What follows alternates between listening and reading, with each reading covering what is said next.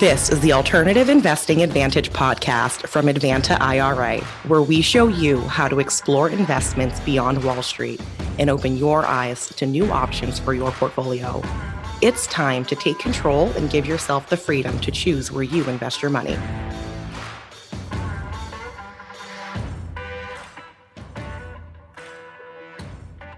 Hi, and welcome to another edition of the Alternative Investing Advantage podcast. My name is Alex Perney, and today on the download, a relatively mixed bag for what is happening in the stock markets right now. We've seen kind of a large, relatively uniform slide in most of the securities markets, with the Dow Jones and S&P all losing money over the past roughly 6 or 7 days. A lot of different things attributable to this. Market cooldowns, less than lackluster earnings reports from the first earnings season for all the publicly traded companies, but just really kind of a big mixed thing. Still large inflationary woes there. We're seeing about 40-year highs on many of the inflation indexes, such as the CPI and other general factors that play into just what exactly the cost of money is right now. We're seeing people spend month over month almost $3 billion more the U.S. consumer is spending from 1 month into the next for the same amount of goods consumed. So inflation is still very high, cooling off people's interest in actually investing money as they are trying to be a little bit more spendthrift with their spending. But again, it is just kind of a mixed bag on a lot of different things that are affecting securities prices right now. But that's not to say that there isn't money to be made and markets aren't adjusting up on some indications as well. We have stock openings a bit higher today as of 5/3 Tuesday, as of the recording of this, as the Fed is set to hold policy meetings over the next week. So we might be seeing some good policy changes, or at least some positive impact policy changes coming out of the Federal Reserve in the next few weeks. So definitely something to watch. And stocks are tending to trend a little higher on this news. Not as much of a slide. We saw almost a 350-point slide between Friday trading and Monday bell close with different things going on. So seeing stuff trend up this morning definitely is a good indicator as some hopefulness for what's going to come out of this meeting. Some interesting news out of investment house giant Fidelity. They are poised to start allowing Bitcoin investment in 401k plans that they are the administrator of, Fidelity being one of the largest retirement plan administrators in the world, especially with regards to domestic 401k plans. This is seen as a very big benefit to some and a very troubling concern to some people. Now, Bitcoin obviously is and cryptocurrencies in general can be very volatile assets. But with the wide adoption and changes to tax laws regarding the tax lot accounting that has to be done and the buy, sell, and trade restrictions that have been imposed on them, being able to do these in tax advantaged accounts is a very big benefit, something that we've been promoting here at Advanta since about 2017. So seeing large investment giants such as Fidelity get on board with allowing these types of investments in retirement plans, at least from our perspective, I believe is a very good thing. It's going to help with adoption, and it's also going to help people keep more of their hard-earned money if they're making money in cryptocurrency, as opposed to having to pay that out in taxes. So pretty good news coming out of Fidelity with regard to their adoption of Bitcoin and cryptocurrency investments for 401k plans. Again, this would have to be allowed by the plan trustee, but at least it's opening up the investment option to those plans as opposed to just being strictly, kind of across the board disallowed by the plan administrator. Pfizer beat projections of their revenues and earnings, due mainly in part to their antiviral treatments. Now, they were poised to see a stock decrease and a share price decrease as analysts had predicted that they would start slowing down from their COVID level, their COVID highs. However, they still managed to beat their projections on their earnings and their revenues based mainly on their antiviral treatments for the COVID-19 disease or COVID-19 virus. So that is good news coming out of biotech. Now, with cosmetics, a little bit of a different story. We're seeing several different companies, namely Estee Lauder, seeing their stock fall as they missed revenue goals for Q1 of this year. Now, their earnings were okay, but their overall revenues missed the mark. So kind of a mixed bag coming out of the financials from several different cosmetic companies. Estee Lauder kind of leading the pack with that as the single largest share percentage drop of any of those types of companies. So interesting to watch and see that there is kind of a general perception on certain market segments, namely cosmetics, that is just kind of just not really jiving with the rest of what the markets are doing. But they, of course, are losing money, which a little bit in line with what's been going on a little bit recently. Now, electric vehicle producer Rivian gets preliminary support from the state of Georgia for a new manufacturing plant. This is going to be very good news for any of those that are interested in the expansion of the electric vehicle segment. I know at least I'm excited for it, as being a car guy my entire life. I've been, very into automobiles. Seeing the greater prevalence and production and competition in the electric vehicle segment, I think will only do good things to further the adoption and technology development in this particular space. And to see it coming to the Southeast, of course, we're located in Largo, Florida. Growing up in North Florida and South Georgia, good to see that there's going to be hopefully good paying jobs and good manufacturing support from a company like this coming to the Southeast, and not just places like Texas and California, is very exciting. But also, this is helping to prop up the share price of the electric vehicle manufacturers. So hopefully that if this does get going off down the road, it will do nothing but good things for the market segment, their share price, and of course the adoption of electric vehicles and giving people more options for emission reduction vehicles if they want to pursue that avenue for their transportation. Silver prices are sliding a little bit as the dollar adjusts to rally on Forex markets.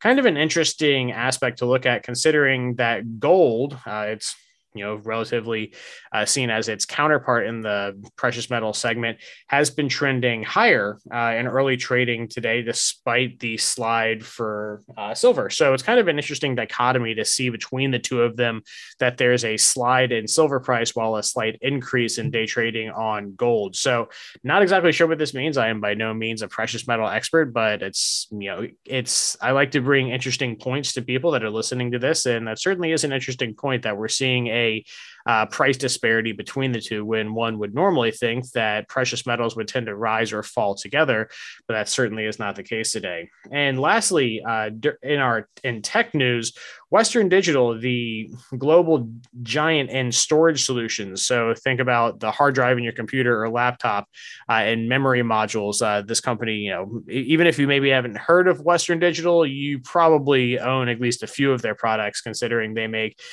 besides a few different companies such as Seagate and Crucial, make pretty much almost all of the memory that is used by computers in the entire world. So again, very large company, but they are in the midst of talks with Elliott Investment Management to spin off their flash department. Now, flash memory, for those of you that aren't familiar, hard drives have a spinning disk that spins up and you write data to it. Flash memory would be things like that are in your phone that doesn't have a hard drive. It's memory on a chip, or MOC. So they have a large department that is focused strictly on flash memory, and they are anticipating a spinoff of this, or at least they are being kind of jockeyed in position to do so by Elliott Investment Management and a $1 billion offering plan. So it'll be very interesting to see what happens with this. Now, this will have a lot of downstream effects with regard to supply and pricing for memory modules for all sorts of things. Think your home desktop computers, your laptops, your phones, all sorts of different things might be affected downstream by this type of spinoff. So it's very important to watch when it's something, you wouldn't think of a memory module or a hard drive as a raw material, but as you would something like copper or iron. But when you look at computers, this, definitely kind of is more of a raw material aspect, and this could directly affect pricing for a lot of things downstream. So although it may seem to be a little bit of a tangent to look at, and not maybe necessarily something as big as precious metal trading on an open market, it's something definitely to watch out for and to see how this is going to affect other users and manufacturing downstream. So this has been The Download. Thanks for joining.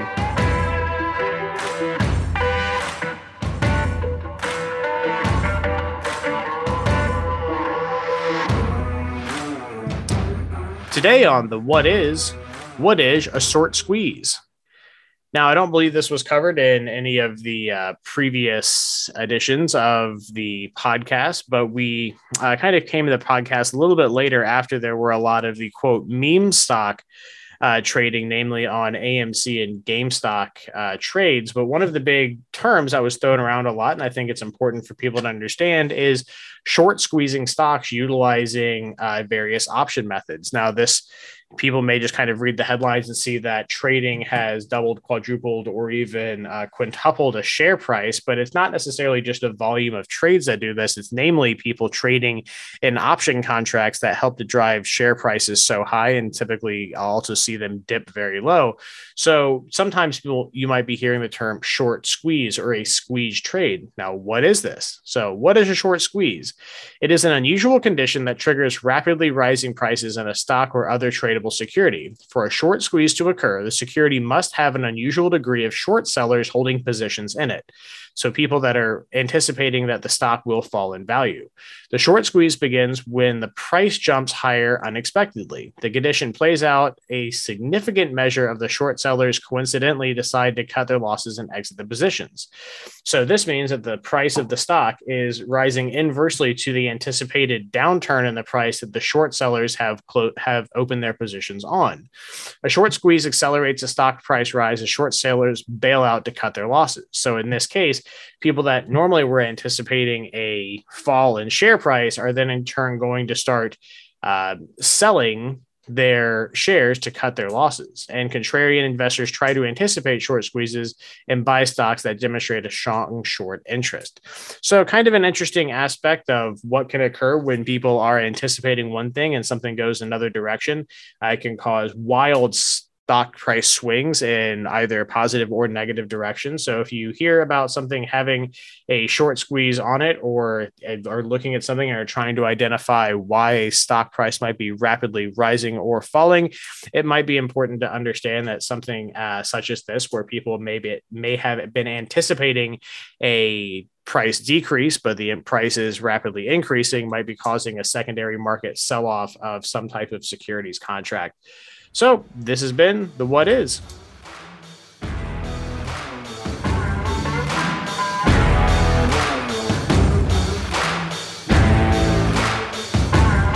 Alrighty, everyone. Thank you very much for joining us for another edition of the Alternative Investing Advantage podcast. My name is Alex Perney, and today I have with us Chris Larsen with Next Level Income and my colleague Corey Dayharsh. Thank you both very much for being on with us today. Gentlemen, great to see you. Alex, thanks for having me. Chris, thanks for joining us. Awesome. So we've had a lot of commercial multifamily people on the podcast, and everyone kind of brings their own flavor to this. And I think Chris really has an interesting experience in his life of how he kind of came into it. We have a lot of people that, maybe started just saying, hey, I'm going to take a crack at real estate, or, I did single family and I didn't really see the scalability, buying one deal at a time versus essentially getting 30 doors on one deal. So Chris has kind of an interesting background. I'll let him talk to you about that a little bit, because it started in engineering and evolved from there to where you're at now. So give us a little bit of background on kind of the cool pathway that you took into your real estate investing career. Absolutely, Alex. And by the way, if you're listening today, I got a special gift for you. You can get a free copy of my book, nextlevelincome.com. Click on the book link. I'll send you a copy if you put your address in. Again, it's nextlevelincome.com. So yeah, it's interesting, Alex. I recently exited 18-year career in the medical device field. And a lot of people say, well, Chris, when did you start as a real estate investor? Because they wanted to know, like, hey, how are you able to transition out, create enough passive income to do that? Because I did well during my career. The thing is, I actually started as a real estate investor when I was 21. I was in college. So I was racing bicycles. I went to Virginia Tech for engineering, but really I went to Virginia Tech to race my bike and become a professional cyclist. Along the way, my best friend passed away in between my freshman and sophomore years of college. I raced for another year after he passed away. And then, I was in a race. It was actually his memorial race, and I won it for the second year in a row. I was in great shape. I won a lot of races that year. I was a category 1 cyclist, which basically means you can become a professional. My team actually went pro after I left them the following year. but I thought it was just kind of silly to be riding my bike around when there was so much more to do in life. And my best friend was 18 when he died. I was 19. I thought, well, if I died tomorrow, would I really be happy and satisfied with what I was doing with my life? And the answer was no. So I quit racing, went back to school. So here I am. I'm an engineering student. I'm a junior in college. I don't want to be an engineer. I quit racing, which was my passion for my entire adult life. But I did know one thing. I knew that if you want to live life to the fullest, you need financial independence. You need money to do it. So I set off to become an investor. I started as a trader. I was trading in day trading, and I was making about $5,000 a month trading in the stock market when I was a junior in college, which was it was exciting. It was also extremely stressful, and I had many sleepless nights. I was like trying to do research or figuring out what the trade was, or worried about a trade, or I'd lose money, and that was not fun. So I thought, I'm laying in bed one morning at 3 a.m. I thought, well, there's got to be a better way. So I ended up reading over 250 books. I ended up getting an MBA in portfolio management and finance. And I ultimately decided that real estate was going to be my path towards financial independence. And I bought my first property at age 21. However, I ran out of money pretty quickly. And I decided that I need to go find a career that would allow me to continue to invest. And I settled on sales, and I was fortunate enough to find out about medical device sales. So I did that. I became really excited about that industry. I enjoyed almost all the time that I spent in it, but it's a very grueling, challenging field. I was on call for 12 of the 18 years that I was in that business. And fortunately, we were disciplined, and we continued to save and invest. And it started as a small single family residential portfolio. We transitioned into a commercial portfolio of properties starting about 10 years ago. We started as investors in the multifamily space, and today we now own or control over 3,000 doors. That's really awesome. Yeah. Props to you on cycling. I'm a very avid cyclist myself, so I always appreciate it when I get to talk to someone that likes to turn the gears over. So that's cool on that. And even though I am an FSU fan, I won't hold the Virginia Tech graduation against you. But it's you guys smashed us the year that we went to the Sugar Bowl. So was that when y'all had Marcus Vick? It was Michael Vick, who, funnily enough, I actually met in a pet store at one point. So, well, anyway. It's funny how life can throw you curveballs like that. Going from being an amateur cyclist to a medical device salesman to now getting into syndicating real estate deals.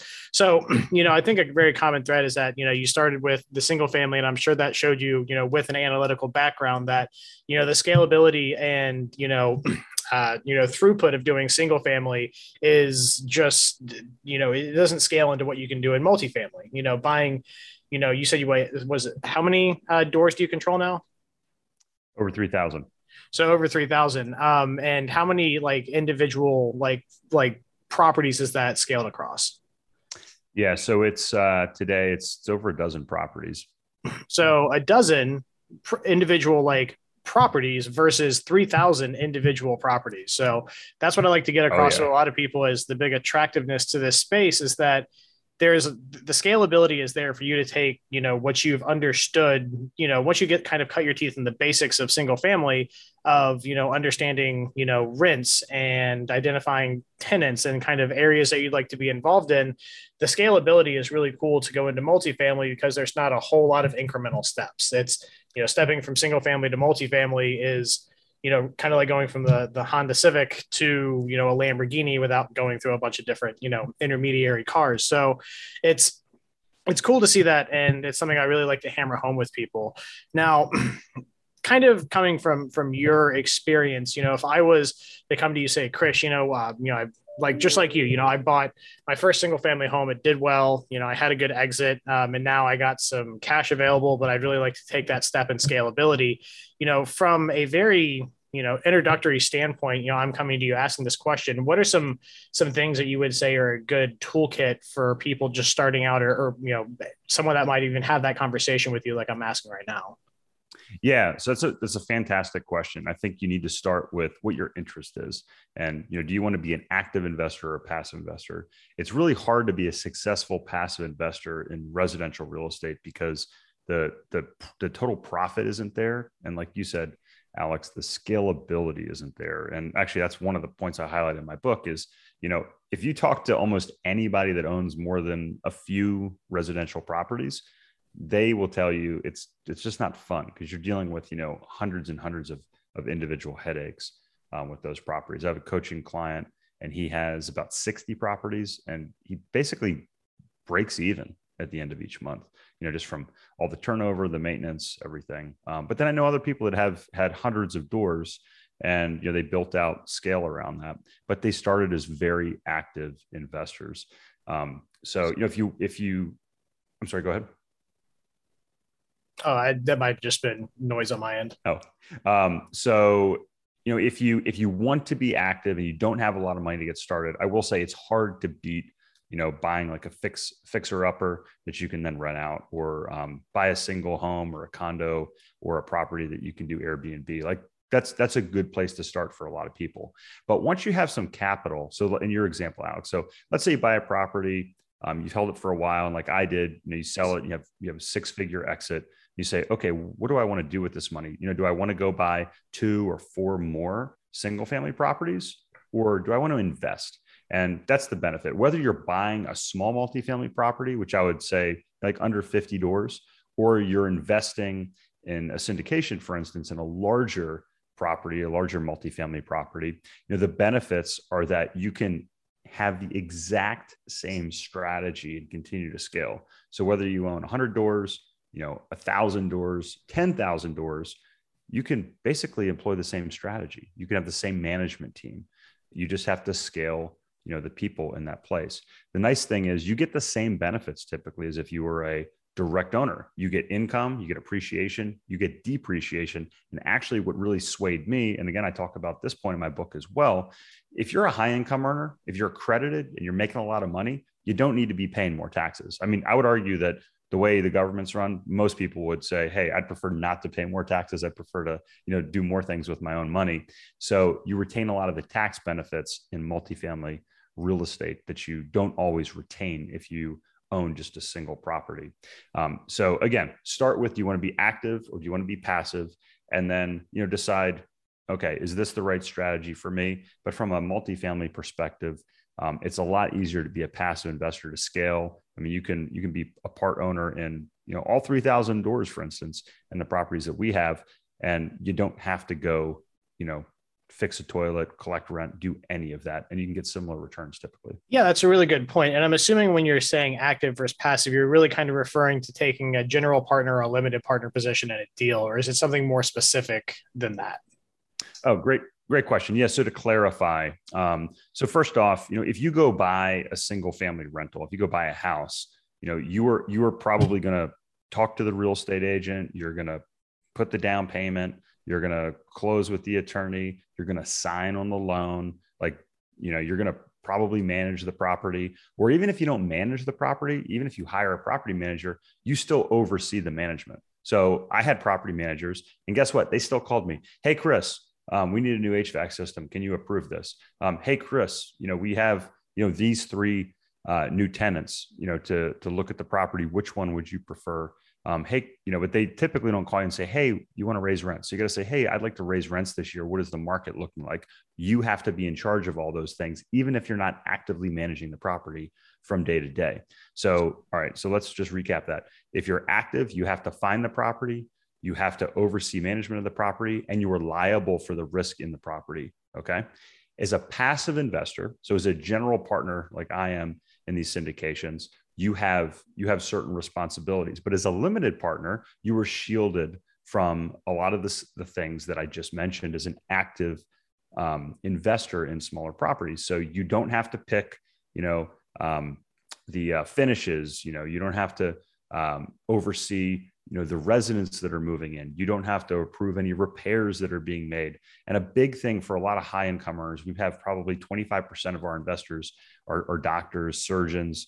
They don't want any more risk. They have the risk of their practice, of working with patients on a day-to-day basis. They're shielded from liability in the property. And the other thing is you're also shielded from the liability on the loan as well, because typically we have non-recourse debt, which means the debt is covered by the property. So the bank wouldn't come after the investors. They're going to take the property over instead. They may come after the general partners if there's bad actors or some issues like that. But that's very rare, and certainly that's not something you would expect, especially working with a group like ours. Yeah, fraud clauses are pretty standard baked into non-recourse debt. And Absolutely. not to get too far into that, because I find the financing part of this really interesting to myself, but that's more of a graduate level class on something past what we're doing here. So to circle back, so let's say an investor now, okay, they're kind of making up their mind saying, all right, do I want that more active role? Do I want the more passive role?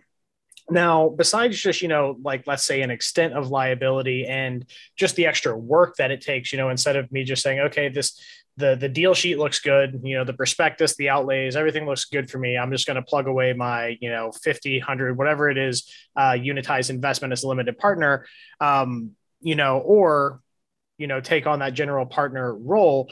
Which one, what are the differences that you typically see in, return on your investment, in a typical scenario? Obviously, it's going to vary from deal to deal. It has to deal with cash flows, expenses, rent rolls, turnover, everything like that. So notwithstanding, the variability, just as a general kind of rule of thumb in looking at like the human capital side of things, me saying, okay, here's, my tolerance for, putting up with X, Y, and Z, just time sucks versus being a limited versus general partner. What in general can people look at by saying, hey, if I'm going to step into this position, this is what I can kind of expect to make on a return from a deal versus just being passive?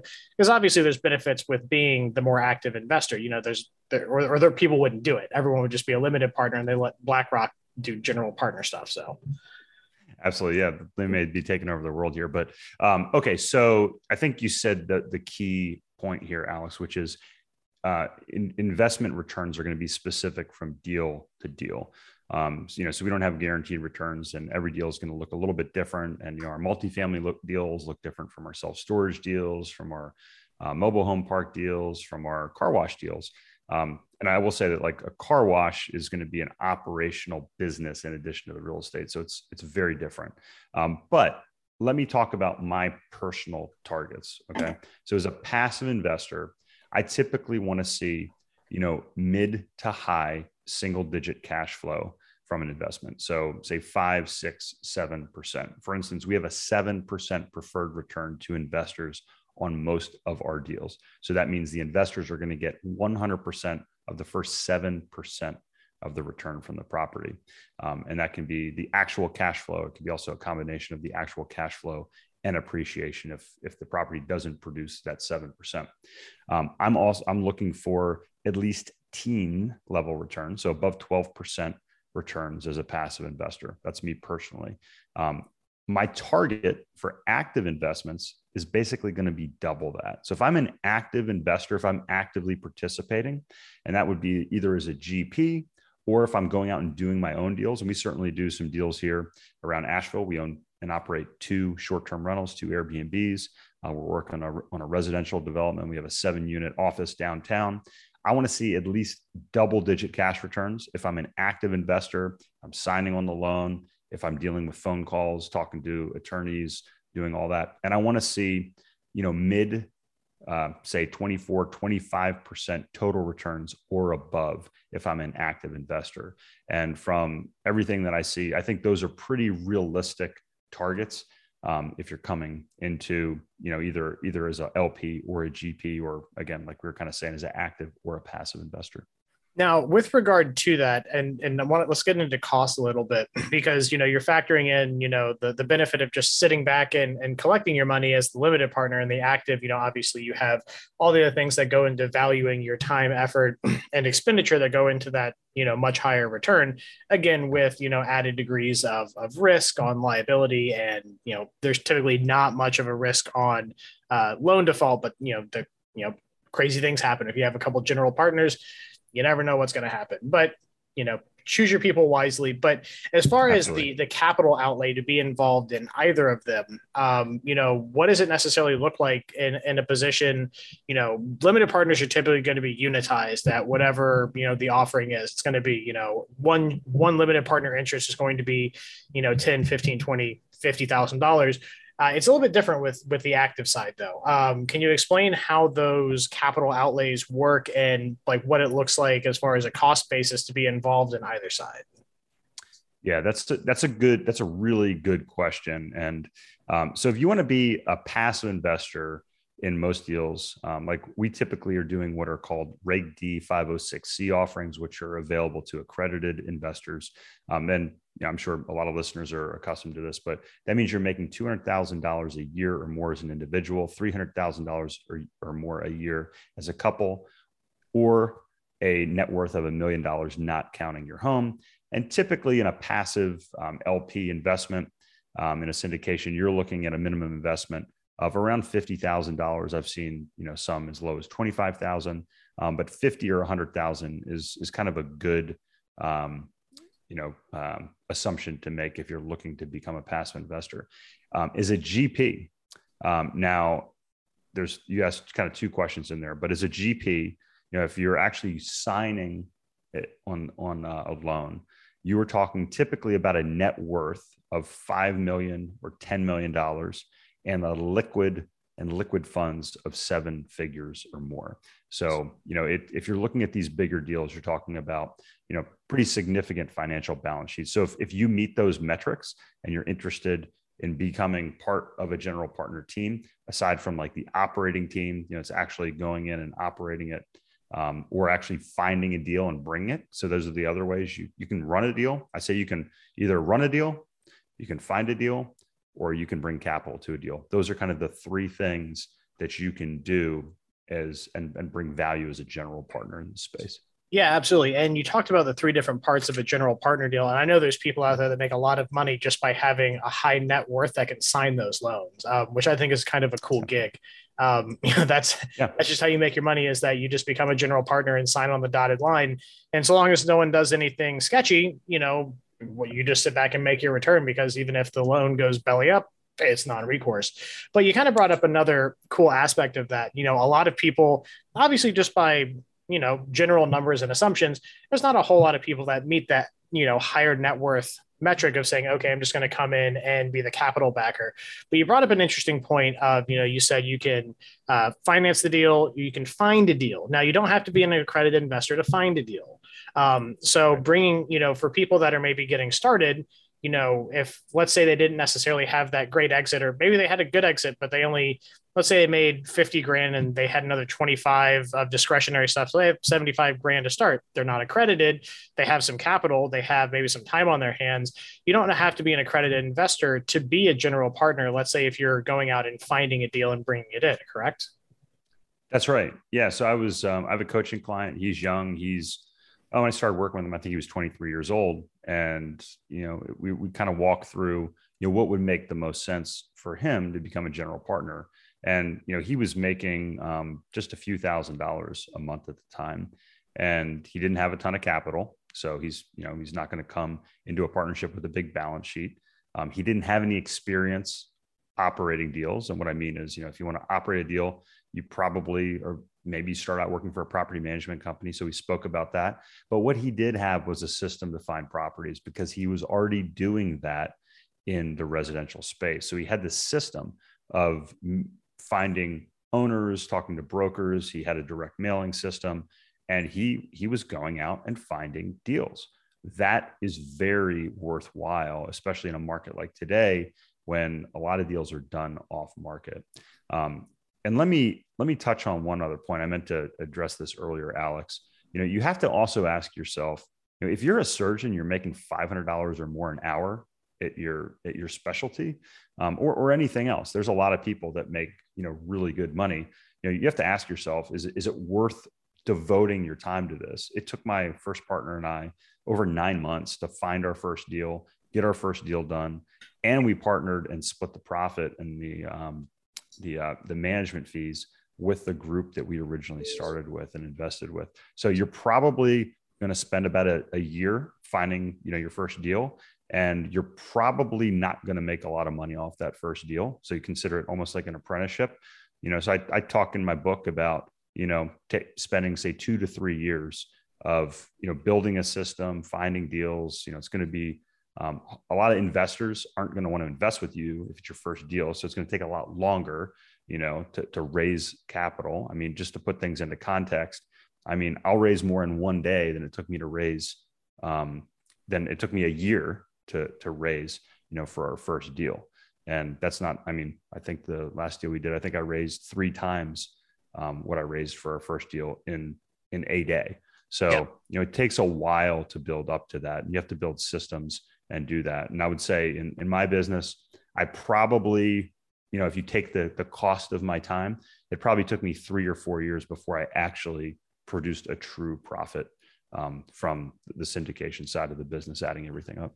Yeah, absolutely. And that kind of goes into how much work it can be on the general partner side. That also correlates directly into how many general partners are typically on a deal. How many on an average deal are general in that position?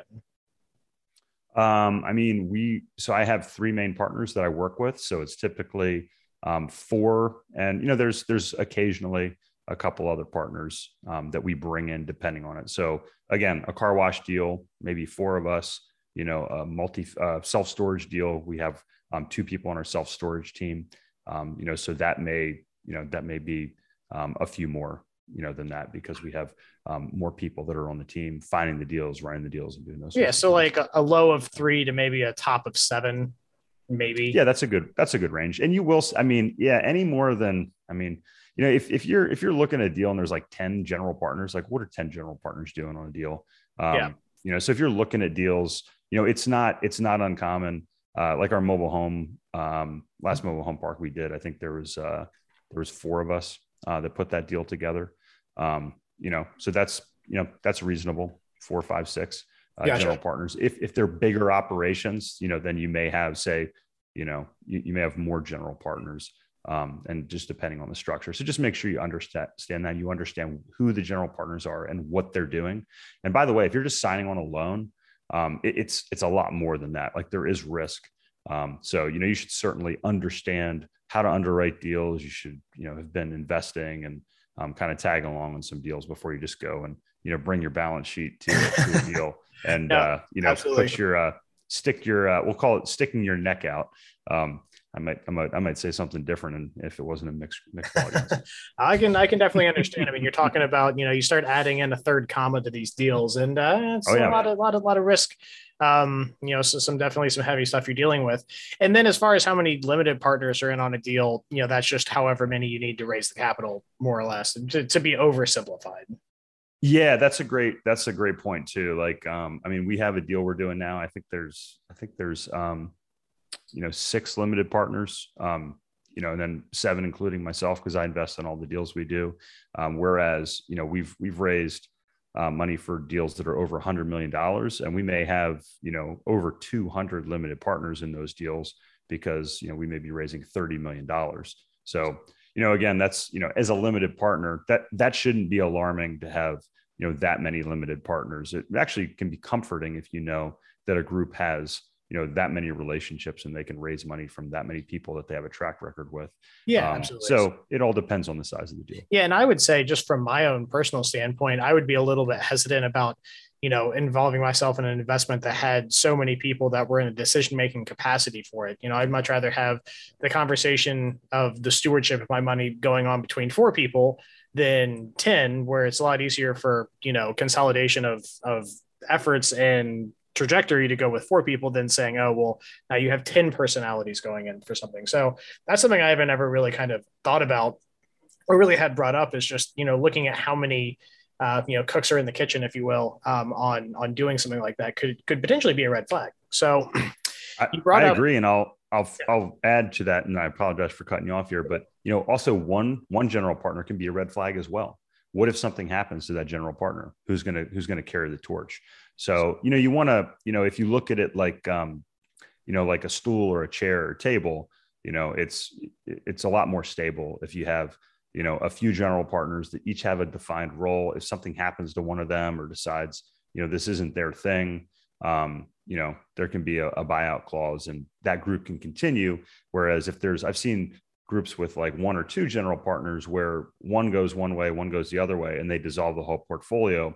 And I've had investors come to me and say, hey, we want to come work with you now because there's basically no business left for them to be involved in. So that also goes to the importance of knowing and working with multiple operators. Yeah. Now so a few good points that we've kind of broached so far is, understanding, the scalability of multifamily, coming in, identifying, your risk tolerance and your activity level versus, the position, whether you want to be a limited first general partner and what that means, and the ability for a non-accredited investor to bring in the human capital side of things for maybe being involved as a general partner for those maybe that want to get started and have, the time and the effort expenditure, but maybe not the capital. Now, with regard to the underlying asset, because again, to circle back for people listening, we're talking about commercial properties. A lot of people will say commercial multifamily, but that's not necessarily the case. And we'll get into some of the stuff that you invest in and some interesting things as well. But that can be, when people talk about, syndicating for commercial property, it encompasses everything commercial. So typically that's going to be 4 or more conjoined units or industrial properties, manufacturing facilities, everything from like self-storage, trailer parks, car washes, and all these different kind of things. So when it comes to the underlying asset, do you think it's kind of a good idea for the people investing to have a good idea of the underlying asset class? Or what kind of importance would you place on that, for a limited partner? Obviously, the general partners need to be consummate experts in the underlying assets of the investment structure they're selling or raising capital for, depending on the way you're framing it. But, as a limited partner, what degree of expertise or knowledge do you need to have on that underlying asset? Yeah. So great question. So when I talked to, like, if you came to me as a limited partner, Alex and Corey, and said, hey, like, give me your algorithm, give me kind of your flow. And again, I think like an engineer. So, forgive me if I'm being a little too analytical, but this is kind of how I think. And I walk through this in my book as well. So I look at it from a high level and I go down. And this is how I chose my career. This is how we chose to live in Asheville, North Carolina. This is how we choose our investments. It's been working for over 2 decades now. So here's how it works. Number one, you have to look at the overall demographics. So here's how the economy works. The economy works supply and demand. The more demand there is for something, then the higher the price, the better the returns are for that. Interest rates. Why do interest rates go up? Because there's more demand for money. People want to buy stuff. They want to borrow money. Interest rates go up. That's why interest rates were so high in the 80s. Why did I go into medical device industry? Baby boomers, the most active, most wealthy generation in the history of the country. They have great insurance. They have disposable income. They want to continue to be active. Orthopedic implants, great market to be in. You guys are in the financial industry, wealthiest generation in history. That's a great place to be in. I was just reading an article this morning.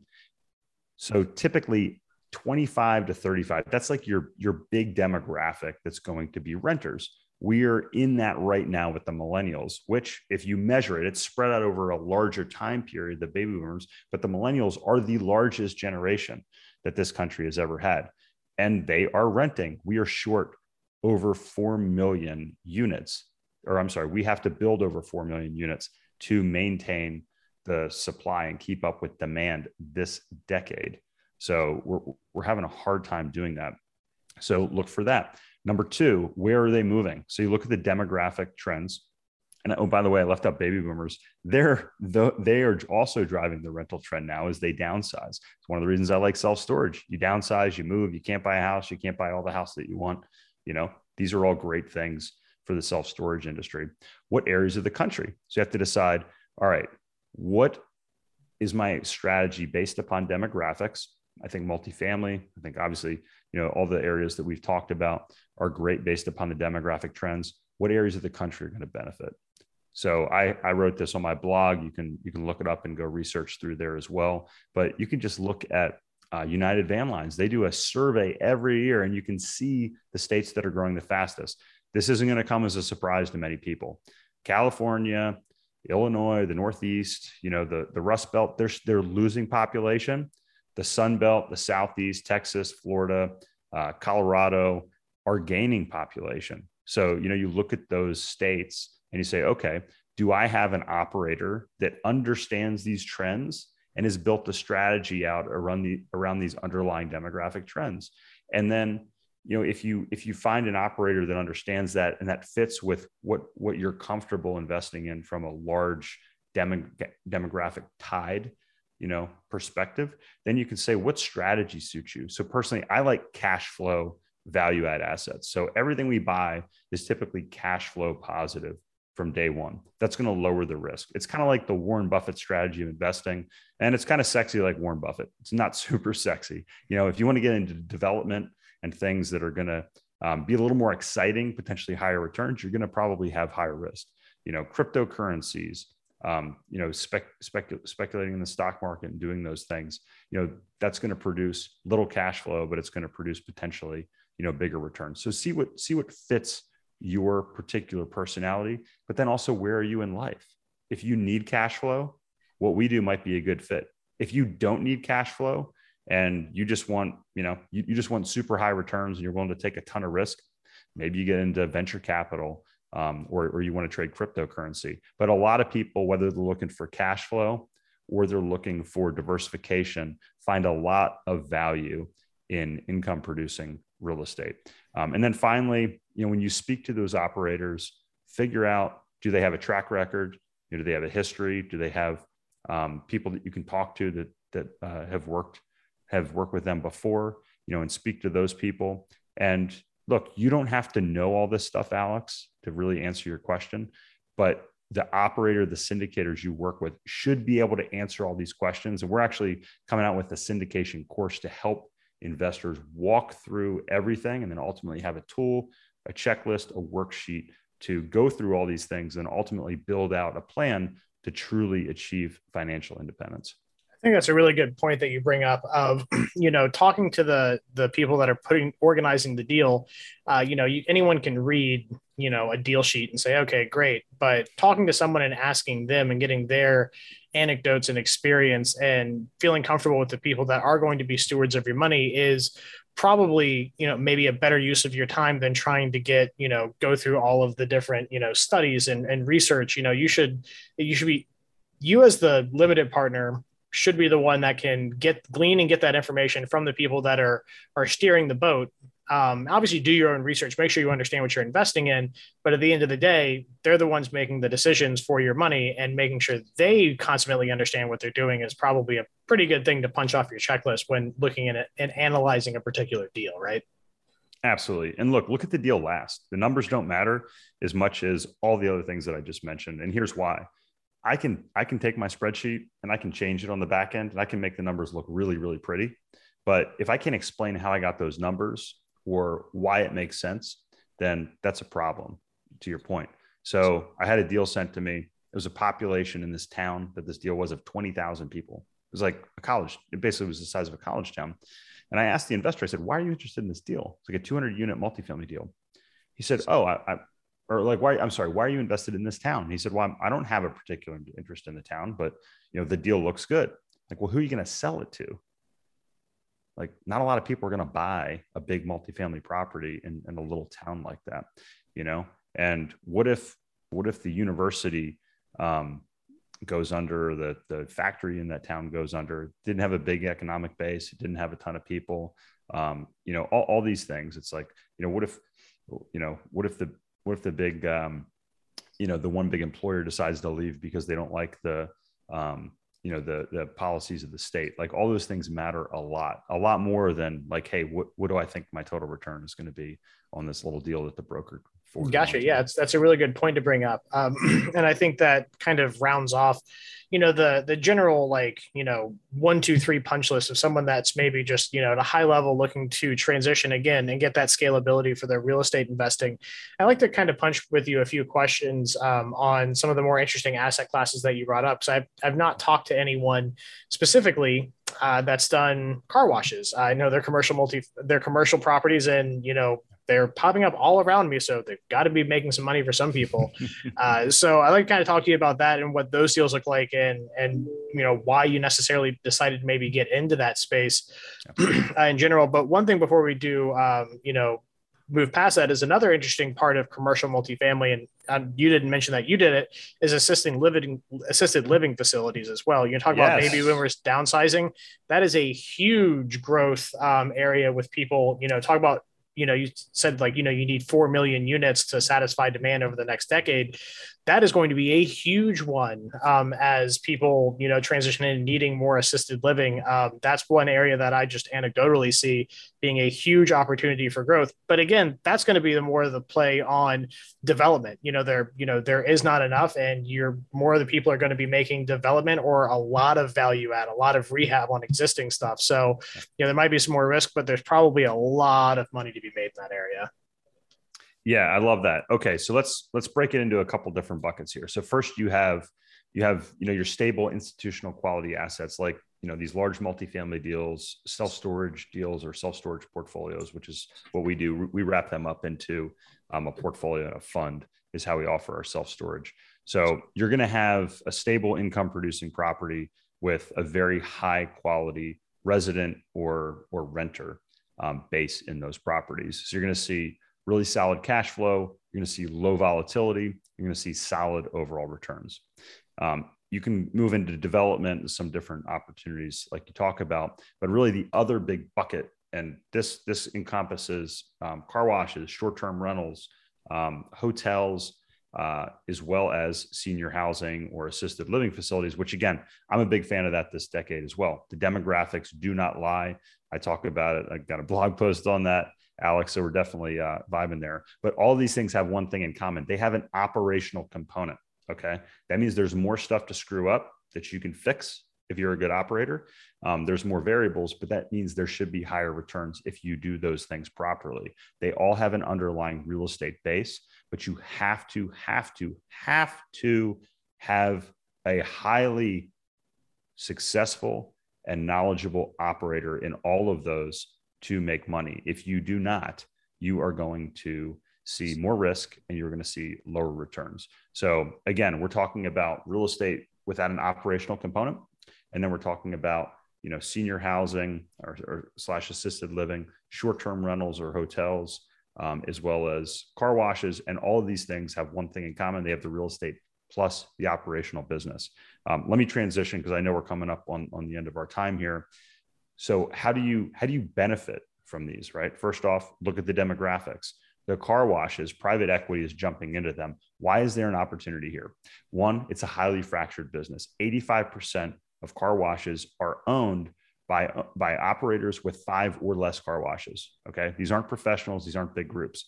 There is not a large third-party operator out there that you can go hire and just bring in. There's not a ton of them out there. So we built our team from the ground up. It takes a lot of work, a lot of time, a lot of money to make that happen. If you can go and find individual or small portfolios of car washes, you can improve their operations, which means you lower their operating costs. You can improve revenue by improving sales, improving the rates and optimizing the flow of traffic in there. And then also one of the things we do, so our car wash brand is called Hurricane Car Wash. If you can brand them and package them together, you can achieve a 50% to 100% premium on the multiple when you sell those. So again, you have cash flow from day one, you have opportunities to become more efficient, and then you have the opportunity to multiply your exit number by packaging them together as a brand. And that is how we've built, in our mind, a successful strategy in the car wash space.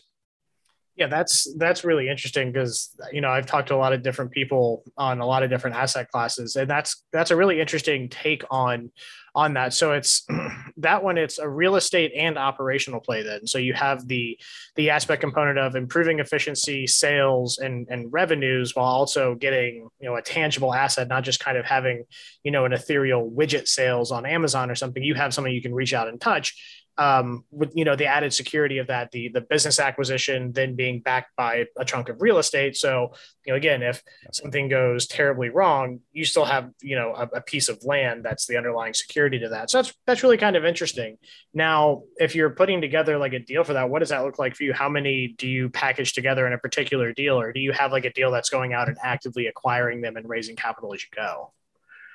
Yeah, good question. So we are typically buying small portfolios or packaging them into small portfolios. So typically you're seeing like 2 to 9, somewhere under 10, but more than one is kind of the number at this point that we're packaging together. And it depends, it depends on how they come in. It depends on the region. So the deal that we're going to be closing here this month is 6 car washes in one major city in the Southeast. And, that deal is taking all 6 of those together as a portfolio, and investors are getting the benefit of having, operational assets in there from day one, but also some diversity as well in terms of locations. Yeah, that's really cool. So like you said, kind of getting up there on time, I'd appreciate the kind of trajectory you went of, getting started and then, leaving people with a nugget of a new asset class that, I've been doing this for 10 years and I hadn't had anyone come up to me and talk about car washes. So always good to see something new out there, or I shouldn't say car washes are new, but just, a different flavor in the commercial real estate business, even though if it is a little bit more of a business play. So before we let everyone go, how do people get in touch with you, and what's your contact information? Yeah, I appreciate that again, Alex. Thank you guys for the opportunity to be on with you today. Hopefully, if you're listening, you found some value here. Check out our website. So much for free up on the website, nextlevelincome.com. Again, if you missed it there, you can get a free copy of my book by clicking on the book link. And if you're interested in learning more about whatever we do, there's an invest link, or you can reach out directly to me at chris@nextlevelincome.com. All righty. Thank you very much. This has been another edition of the Alternative Investing Advantage podcast. My name is Alex Perney, and thanks for joining us. Thank you for tuning in to the Alternative Investing Advantage podcast. Tune in next week for more investing tips and strategies. Want to hear more episodes of the Alternative Investing Advantage? Search podcast at advantaira.com and subscribe.